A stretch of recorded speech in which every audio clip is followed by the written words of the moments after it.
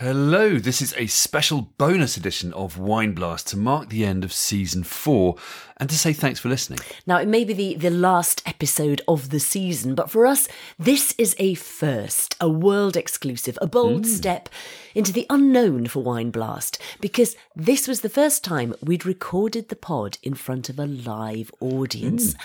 And it was great fun, wasn't it? It was. And it wasn't just because of the free-flowing wine either. Any excuses, No, it was the kind of thing we're kind of really quite used to doing as part of our normal day jobs, aren't we? Being on stage, talking the hind legs off a donkey about wine in front of lots of nice people. But it was the first time we've done a live format for the podcast. And I hesitate to say it, but I think we could get used to it, couldn't we? I think we could. It was good. World tour, here we come.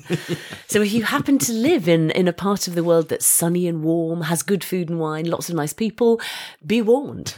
We may be bringing mischief and mayhem to your neighbourhood very soon. A Wine Blast on tour, it's quite a thought, isn't it? But maybe before I start printing the T-shirts, we should come back down to earth and just explain what this was. It wasn't a huge event. It was quite an intimate gathering of nice people in our hometown of Winchester, which is set amid the chalk streams and rolling hills of southern England. And the idea was just to do a light-hearted question and answer session for half an hour. And we did actually cover a fair amount in that time, didn't we? We went from English wine to climate change to low alcohol and sulfite free wines, our top tips for dinner party wines, favourite wine regions to visit, and we even got going on pretentious wine descriptions. I plead not guilty. You can't do that. Though I guess you guys have to be the judge of that. Yeah, it was a fun and wide-ranging discussion on all things wine, wasn't it? It was expertly compared by our friend George Bernand. Thank you, George.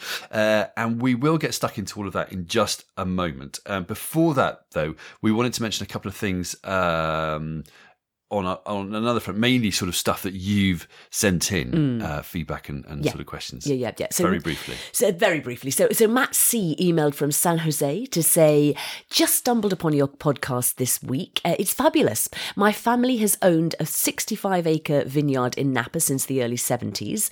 Today, we sell only Cabernet Sauvignon grapes to some of the valley's top wineries.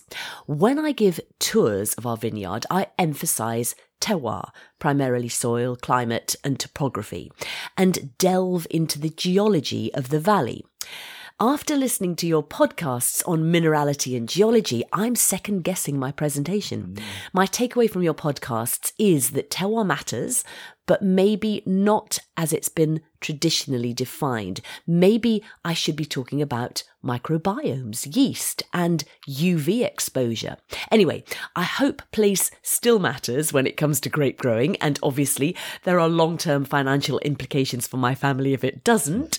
But I want to be honest with folks when I discuss why Napa Valley is such a special wine region. I appreciate you both, and I've just subscribed to your podcast. Keep up the good work. Yeah, thanks, Matt. Really interesting. I think if you and your family are farming for quality, you don't have anything to worry about in a commercial sense. As for the broader points you raise, terroir definitely matters. I think it's more a question of trying to understand and explain it in a more clear-eyed way than we have in the past. Maybe keeping more of an open mind as to what contributes to a wine's sense of place or sense of uniqueness.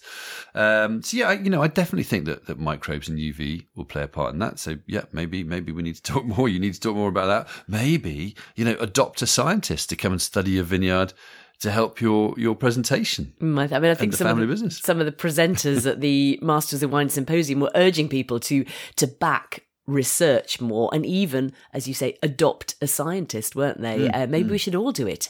Anyway, we had another email in, didn't we? We did, yeah. It's one from Professor Nick Spencer from the Department of Materials at ETH Zurich University, who's been studying mouthfeel in wine. Fascinating topic. Obviously, does what it says, mouthfeel, how a wine feels when it's in your mouth.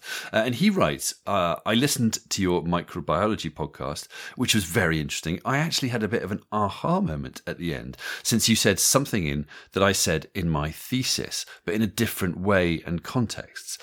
Yeasts add manoproteins, which are a kind of polysaccharide to the wine. Manoproteins have been shown to enhance the smoothness of the wine, i.e. work against astringency, partially because they react with tannins, stopping them attacking the lubricating proteins in the saliva, which would lead to a drying sensation. Manoproteins also lubricate the tongue themselves to some extent, replacing the role of saliva.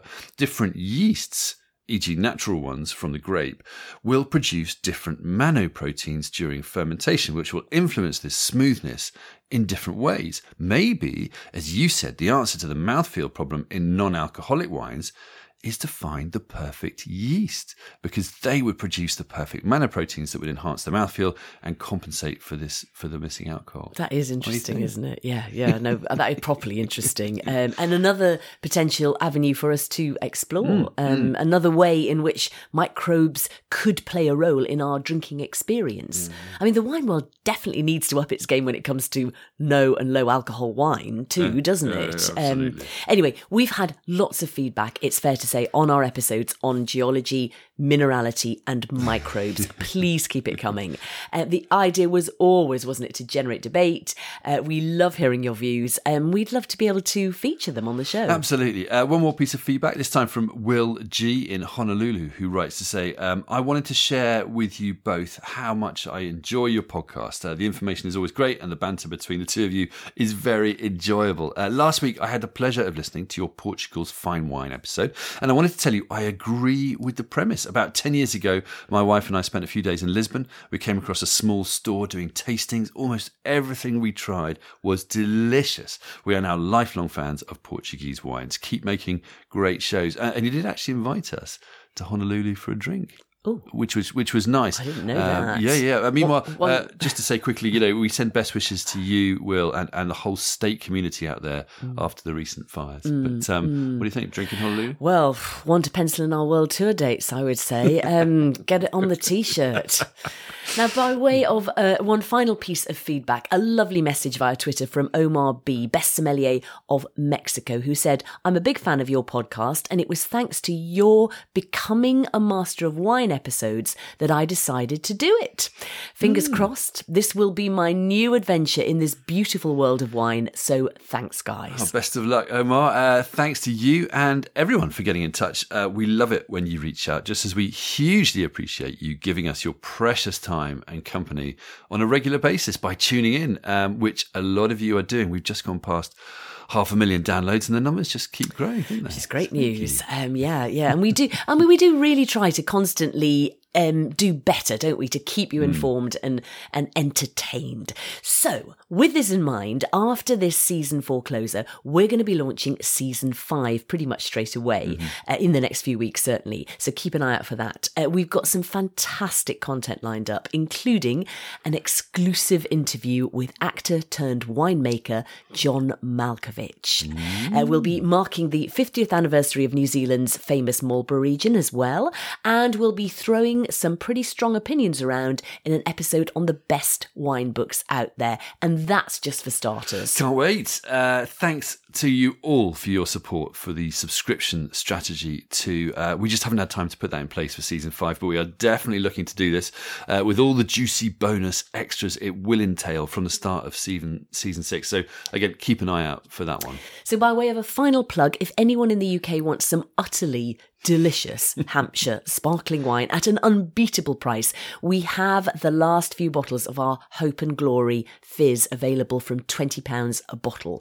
All proceeds go to charity, the Marine Conservation Society. We're going to give them a very big check soon, and we'd love to get every last bottle sold before then. Yeah, we'll put a link in the show notes. The reason this is topical rather than an utterly random plug is that this is the wine we were all relishing as we recorded this live Q&A. So it's very appropriate, I think. On which note, on with the show. Thanks for listening in season 4. We'll look forward to seeing you in season 5. Hello and welcome to Wine Blast with me, Susie Barry, and my husband and fellow Master of Wine, Peter Richards. But we're not the only ones here for this programme, are we? We most certainly are not. Give us a cheer, everyone. Hey! So yes, we are here in the heart of historic Winchester in Hampshire, William the Conqueror's capital city. And we're in the Pilgrims' Hall under what is believed to be the oldest surviving hammer beam roof in the country, dating back to 1308. So we sense the weight of history on our shoulders. But we also sense the camaraderie of wine, do we not? You know, we're surrounded by smiling faces and people clutching glasses of fine Hampshire fizz, you know, of which there is a lot these days. There is indeed. So all is well with the world. And in this episode, the idea is to just do a fun Q&A session, quite, you know, just light-hearted, all expertly steered by our compere and local legend, George Bernand. On which note, let's go. Over to you, George. Thank you very much, Susie and Peter. Good evening, ladies and gentlemen, and thank you for coming to what is a world-exclusive event. I'm pretty sure that I've listened to most of the Wine Blast podcasts, and this is the first that is going to be recorded in front of a live audience. I think this could be the wine pit that could send these two on a UK or even world tour, and we're very lucky to have them here in the Pilgrims' Hall today. Before I move into questions from you guys, we're here in Winchester with the world-famous chalk stream, the River Itchen, flowing through it.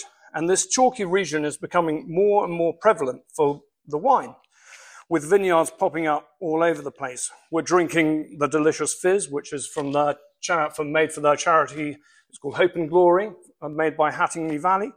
So, Susie and Peter, is this current trend going to be viable and sustainable, or are these vineyards popping up as a short-term glamour project for the wealthy wannabe wine producers? Good question. I think, I mean, the truth is you do need a lot of money to start a vineyard and a winery. There's a sort of a saying in the industry that how do you make a small fortune, start with a large one and buy a vineyard, because it really is very capital intensive. That said, in the UK generally, not just Hampshire, there's so many people have decided that it is the right thing to do, and people with money, that it's sort of created a momentum now. And I think we're not really going to go back from that. We'll always be fairly boutique, but it's really developing quite quickly now, isn't it? Yeah, but you can actually make money from it. I mean, you can make a business decision to make money from it. Yeah. I mean, there are probably better ways of doing that than others. Plant a vineyard rather than building a winery, for example, and sell the grapes is a good way to make cash. But in the grand scheme of things, it's still a tiny industry, isn't it? It is tiny. I mean, we've got about 4,000 hectares under vine, which has quadrupled since 2000, but it's still tiny compared to Champagne is 34,000, Bordeaux is 120 or something, 110.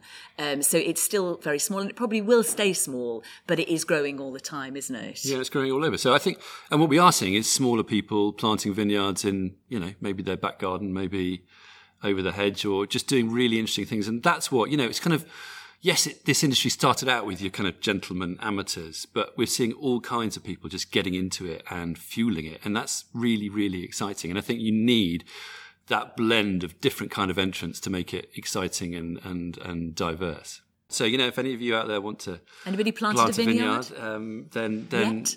What are you doing with your spare time? Peter and Susie, before you get too overexcited about that subject, I'm going to pass you on to Philip here. So we wouldn't get overexcited about climate change, but it is helping English wine making, as you said. Are there any other non-traditional wine-growing countries, wine-making countries we should think about? Yeah, climate change is a toughie, isn't it? It is something that's massive, and we've all got to try and stop it, reverse it, do what we can to mitigate it as much as possible. In the meantime, yes, you know, English wine is a very tiny sliver of a silver lining to climate change. And other regions are adapting. So I think there's two things here. Firstly is what new countries? Well, England, the UK is one of them. We did an episode recently on English wine and climate change, and we were already talking about Scottish wine and red wine becoming the norm rather than anything else. So it gives you an idea of the speed of change. Sometimes there are limitations, though. So Scotland's problem is it's too wet, you know, and if it's too wet, it's just too wet, and you can't. And it's unlikely that is necessarily going to change, however things warm up. So there are, and the downside of climate change, obviously, are the ridiculous weather events that you get. So in the UK, the downsides of frost events. So what will happen is the season will start warm. The buds think, great, let's start going and let's get out and bud burst. And then you get a frost. And so it really isn't all good news. But sorry, that's not really answering your question. I mean, to answer your question, which would be the polite thing to do, Canada, Scandinavia, Sweden, Norway, Denmark. We're seeing some really interesting things. We had a guest on from Holland. Didn't we recently? Where else? Japan. I'm not sure Japan is sort of massive. Tasmania's really interesting. Really interesting. I went there a few years ago, and it's the most beautiful place. I don't know. Probably some of you have been to Tasmania, but that is somewhere that really will benefit from a warming climate, because a lot of Australia now is in trouble. And so a lot of what we're seeing is elsewhere is adaptation. So, for example, in Germany, which we've always known for its white wines and Riesling, now we're getting red wines and Pinot Noir. So, and in warmer countries and regions, like you're saying, people are just having to adapt, and it's happening very, very quickly.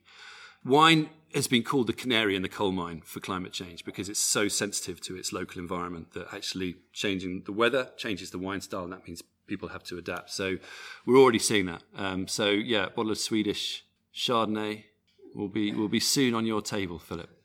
Thank you very much. Moving to a more light-hearted, perhaps, Alison. Or maybe not. So you're allowed to include descriptions that each other has possibly made, but what is the most pretentious, overflowing description you've ever heard someone use to describe a wine? Don't hold back. Pretentious? Pretentious. Us? Well, it's not usually us, and Alison wasn't really meaning it necessarily us, but Pete did describe a wine many years ago in front of his friends, which is probably not the best thing to do, as blousy, didn't you? And I don't think you've ever been forgiven. I don't know what I was thinking. I don't know what you were thinking. I don't even know what I meant, to be honest. I was probably just trying to sound impressive. It's not. Yeah, the wine world's not short of pretentiousness in general. And I think sometimes, to be serious about this for a second, sometimes it's meant as theatre. It's meant to be fun. People say, well, it's really boring to describe a wine as tasting of citrus fruits and, some very specific herbs. That's why Gilly Goulden was so famous. Yeah, exactly. Became so famous for her sweaty saddles.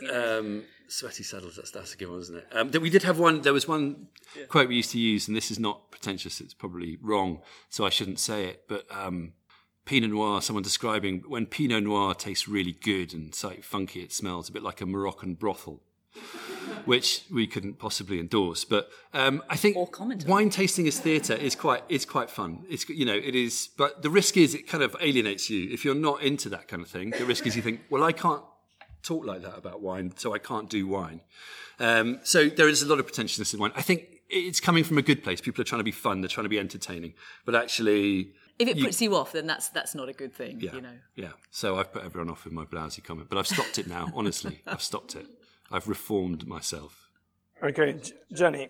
Hi. Thanks for that so far. I'd be really interested to know what your views are on vintage versus multi-vintage sparklers, and also what those are. Thank you. Should we start with what they are? Yeah, because that's probably the easy bit. So multi or non-vintage really means the grapes came from different years. So, or several years, sorry.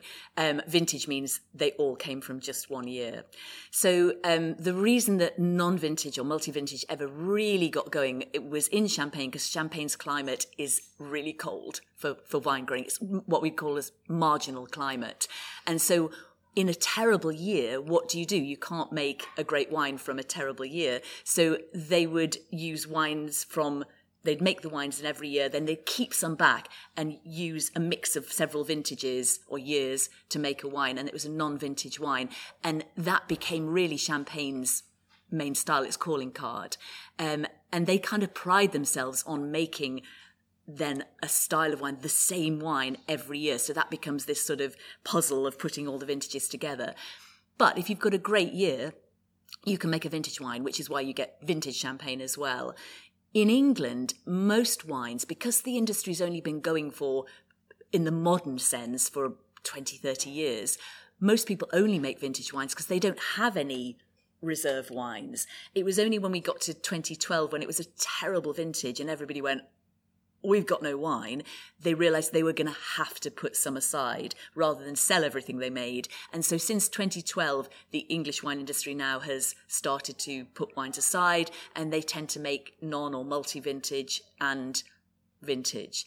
And when we were talking about pretentious, I think we can describe multi-vintage as slightly pretentious, because essentially it's non-vintage, but they're saying all my vintages are so amazing that it's a multi-vintage wine as opposed to a non-vintage wine. So Splendor, it's just a blend of different years.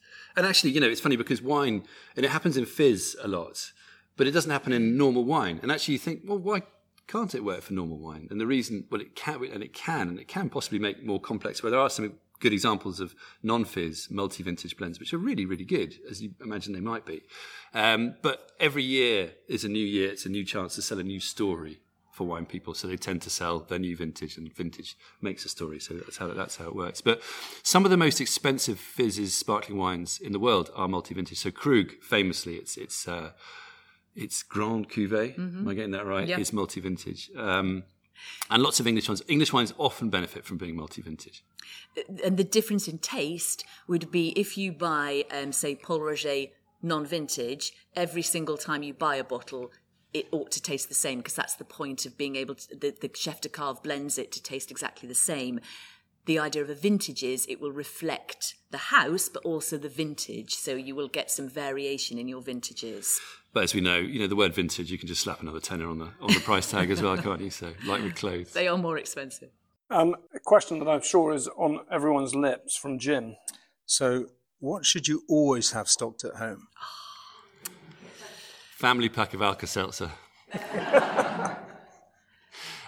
Good question. And your favourite wine? Well, do you have any favourite stocking things at home, Jim? No. Oh, fine. You need the advice. So I would definitely say because what we go and open is what we like best. We do have a lot of wine, as you can imagine. That's what we tend to spend our money on. But we always go for the ones that we just like the best. And so I would say always have the ones you like, because wine's about your taste, not everybody else's. But there are a few things, like definitely a really good non-vintage sparkling wine, traditional method sparkling wine, because you can sit it in a coolish place and it will just get better. That's a really good point. For exactly. 2, 3, 4 years, it's not going to deteriorate. So we talked about non-vintage, and non-vintage usually is the slightly cheaper style of fizz. But if you buy, people always say, well, what should I keep? Don't buy one, buy 6. You could probably get it a bit cheaper as well. But then stick the other 5 under the stairs, and they will mature and they will taste much nicer when you go back to them every time. So definitely having a stock of good traditional method fizz, whether it's English or champagne, buy a bit, keep it at home, keep it stocked up, and you will be able to then go back to it, and it will taste even nicer from being stocked at home. I think in the summer it's really nice to have a bottle of Fino in the fridge.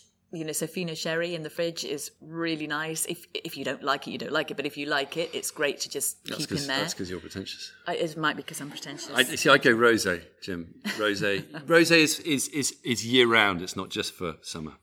So not just for Christmas. It's always good to get it out, and I think people actually quite like it. So, some lovely rosés out there right now. But beyond that, it's what you like. House staples. If you like white, go. And if you like fresh white, New Zealand Sauvignon Blanc. If you like red, lighter red, nice Pinot Noir, whatever. I think having loads of Pinot Noir, if you like red, it's hard to beat. It really is. It goes with so many things. So many people like it. It can be spectacular, and it can be really easy drinking. I hesitate to say this, but we love Chardonnay, so we're going to have a shed load of Chardonnay in our wine cellar or wherever. But, that's about what you like. If you don't like Chardonnay, you don't want that in there. But kind of versatile wines that'll go with lots of things and won't offend anybody too much. We are Chardonnay tarts. It's official, and I'm happy to say that. Oaky, whatever you like. We love oaky Chardonnay. We love it. But well oaked Chardonnay. It's well oaked Chardonnay. Not over oak, but just a bit of oak. Yeah. No Pinot Grigio. Favourite Chardonnay and favourite rosé. That's like asking us which our favourite child is. So I'll give you a Chardonnay. So exactly. We can do this. Let me start. We also have to argue, because Alison said we need to argue. Okay, so I'm going to argue. Yeah, definitely. No, one Chardonnay that I think is fantastic, that is about £25, so it sort of falls in the middle, is Dog Point from New Zealand. And so I think it is oaky, but not too much. We literally could drink that every single day, couldn't we? And always open a bottle and go, love this. We may have had a cheeky glass before we came out. What was the other? Rosé? Rosé. I'd go for a Magnum of, Wouldn't you just? I would. Well, I mean, there's some lovely Provençal rosé, but it's kind of nice English Pinot rosé. Yeah, Tuffen Hall is really delicious. Absolutely. It's 100% Pinot Noir. It's very easy drinking. It's a name that nobody will particularly have heard of unless you live right near Tuffen Hall. And it's great. And it's not too high alcohol, so you can have a lot of it.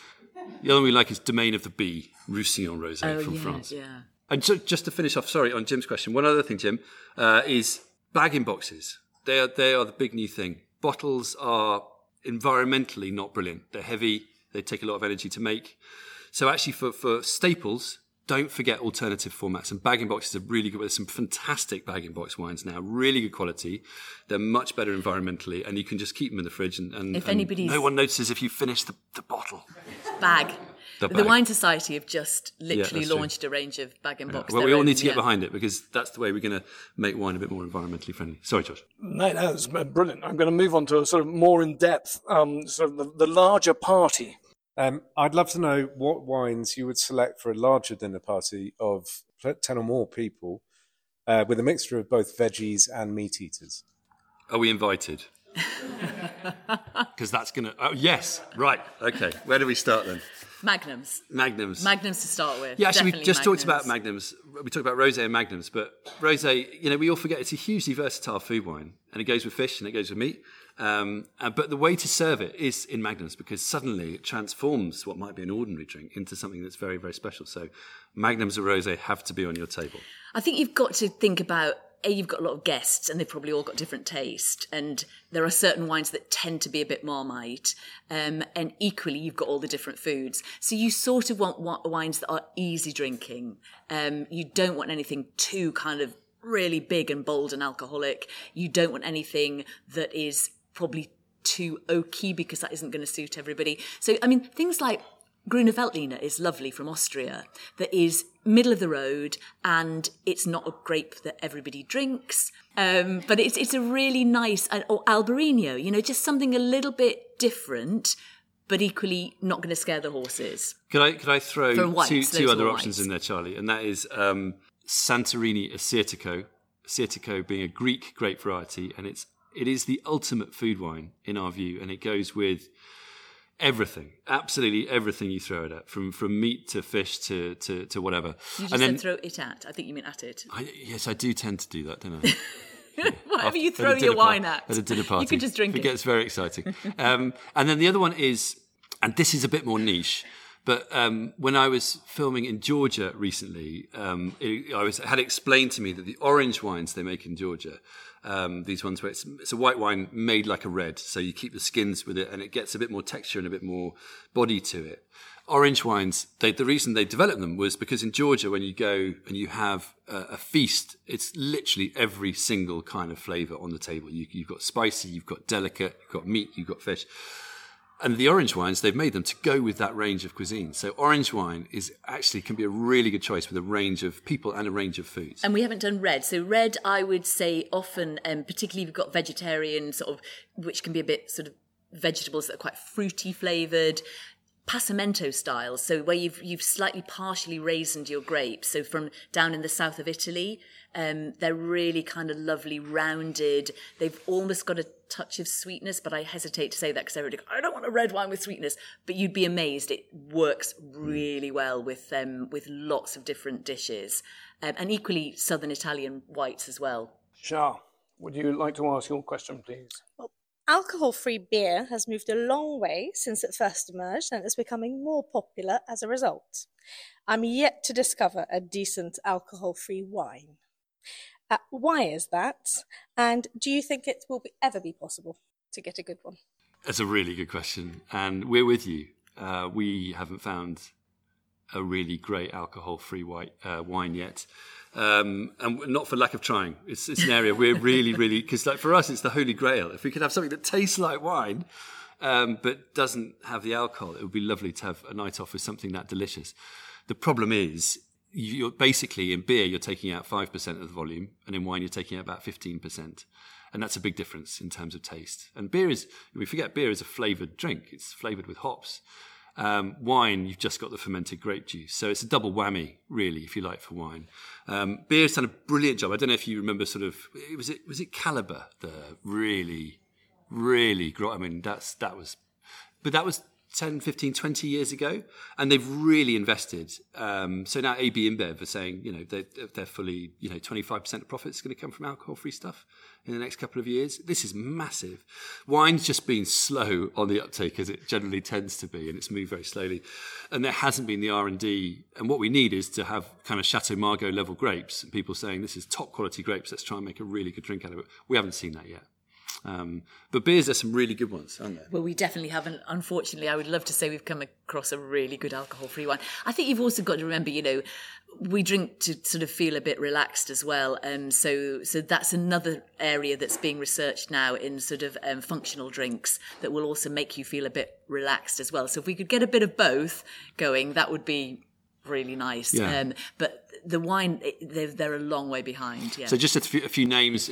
Blurred vines, to our mind, the ones that work well in a wine style generally are not the wines that they're made like a traditional wine and the alcohol's just taken out. It's just not working. So the best ones are ones where people are playing around with flavourings. And Susie's mentioned functional drinks, and that's a really interesting area where people are using adaptogenics from herbs to try and sort of give you that well-being, that feeling of relaxed well-being in a sort of, wine-like, scenario. It doesn't really work for us, but then we worked out you had to actually stop drinking booze for a while before, and we can't do that. So it's an interesting field, but things like Blurred Vines are a really good brand for wine-like type substances. They also do some functional spirits. And if anybody as well. finds one that they really like, please let us know. Yeah. We would love to. A couple of brands, Lights from Germany do a really good job. They do a good fizz and a good Riesling, and then Sin Zero from Chile. But it's still one that needs to be worked on. I completely agree. I've got a question that might loosely relate to this from Ingrid. Hi there.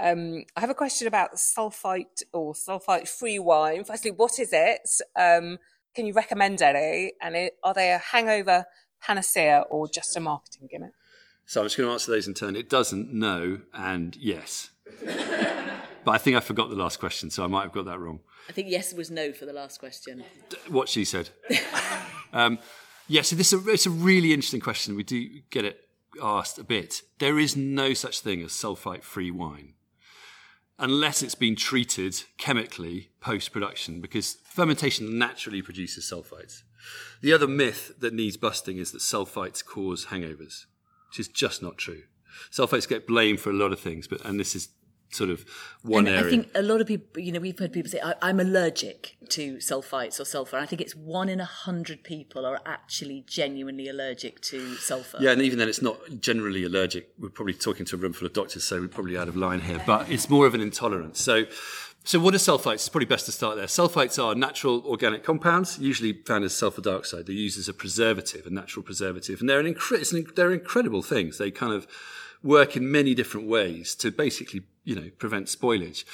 The thing that's quite interesting, if you think you're having problems with sulfites, is to have some dried fruit, have some pickled onions, believe it or not, have bagged salads, canned soup. They're in charcuterie. They're everywhere. They're absolutely everywhere, and in far greater concentrations than in wine. If they don't affect you, it's not the sulfites. The problem generally is drinking too much, full stop. And as I can say from bitter personal experience, even so-called sulfite-free wines or no added sulfur wines or natural wines, because they're often ones which are made with minimal sulfur, they can still give you a pretty roaring hangover.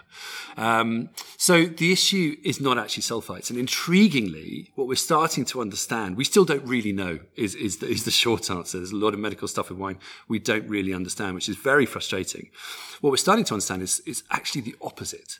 Sulfites tend to control the things which might really be causing you damage. And they're something called amines or amines, biogenic amines, like histamine, for example, which we all know about, which is in tree pollen and bee venom. These things can occur in certain wines. And when they're not controlled by sulfur, if you're making your wine quite naturally with minimal sulfur, you can have loads of these things. So actually, that can end up being minimal sulfur can actually end up being a wine that causes you much more of a hangover. So it's a funny one. You've got to kind of choose your wine with care. And if you have these issues which are horrible, like migraines and headaches and rashes, which a lot of people get, it's likely too low sulfur rather than too high. We blame sulfur for too many things. Is that enough of a soapbox? That felt like I felt like I've been managed to get something off my chest. Thank you very much, Ingrid. Very kind of you. I've got one more to leave you on. Hopefully, we'll get some exciting tales. Hi. I heard you talking about trips to Tasmania and Georgia, but could you share with us perhaps your favourite wine tour? Favourite wine tour from each of us. Thank you. It's a lovely question. It's lovely to indulge in this sort of romantic. We were asked to do a piece for the Sunday Times recently where we had to recommend 3 each, and we literally came to blows. I'm having that one. No, you'll have. No, I'm not. So we there are so many. Have you travelled wine-wise at all? Wine world? No. Well, you see, there is one thing. Hampshire, UK. Actually, now Kent, Sussex, Hampshire, Cornwall, Dorset. That you can go on a wine tour in the UK, and it's absolutely idyllic. We've got lots of hotels planting vineyards now, like the Pig in Kent. Arundel is Michael Caine's in Devon.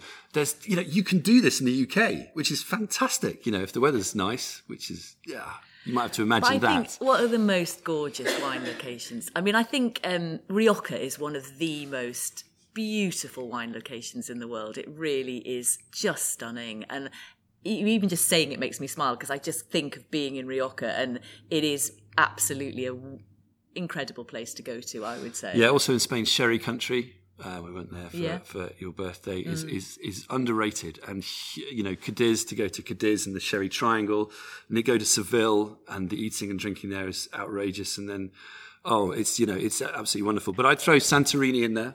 I think that's the ultimate wine destination for me. And ironically, it's a wine destination which is being killed by tourism. But they want the right kind of tourists who really appreciate the wines. The wines are sensational. It's the most beautiful, most historic, the wines are sensational. So that's fantastic. Tasmania, you'd probably stick in there. I'd stick Tasmania in, definitely. Where else would we throw in there? Douro Valley is amazing. Douro Valley. South Africa is very well known. But there are some places which are really, much less well known as well. And so the wine world constantly sort of throws up these little places. I mean, Italy, Sicily, Alto Adige. You could go on and on. People don't tend to make wine in rubbish places. So, wherever there's wine, it's probably quite nice. Now, think about it. It's a bit like cricket as well. You don't tend to play cricket in places that are rubbish as well. That's why there's a lot of former cricketers who make wine now, which is there's a book in that, something. But no, there's a lot of wine destinations. But let's not forget what's on our doorstep too.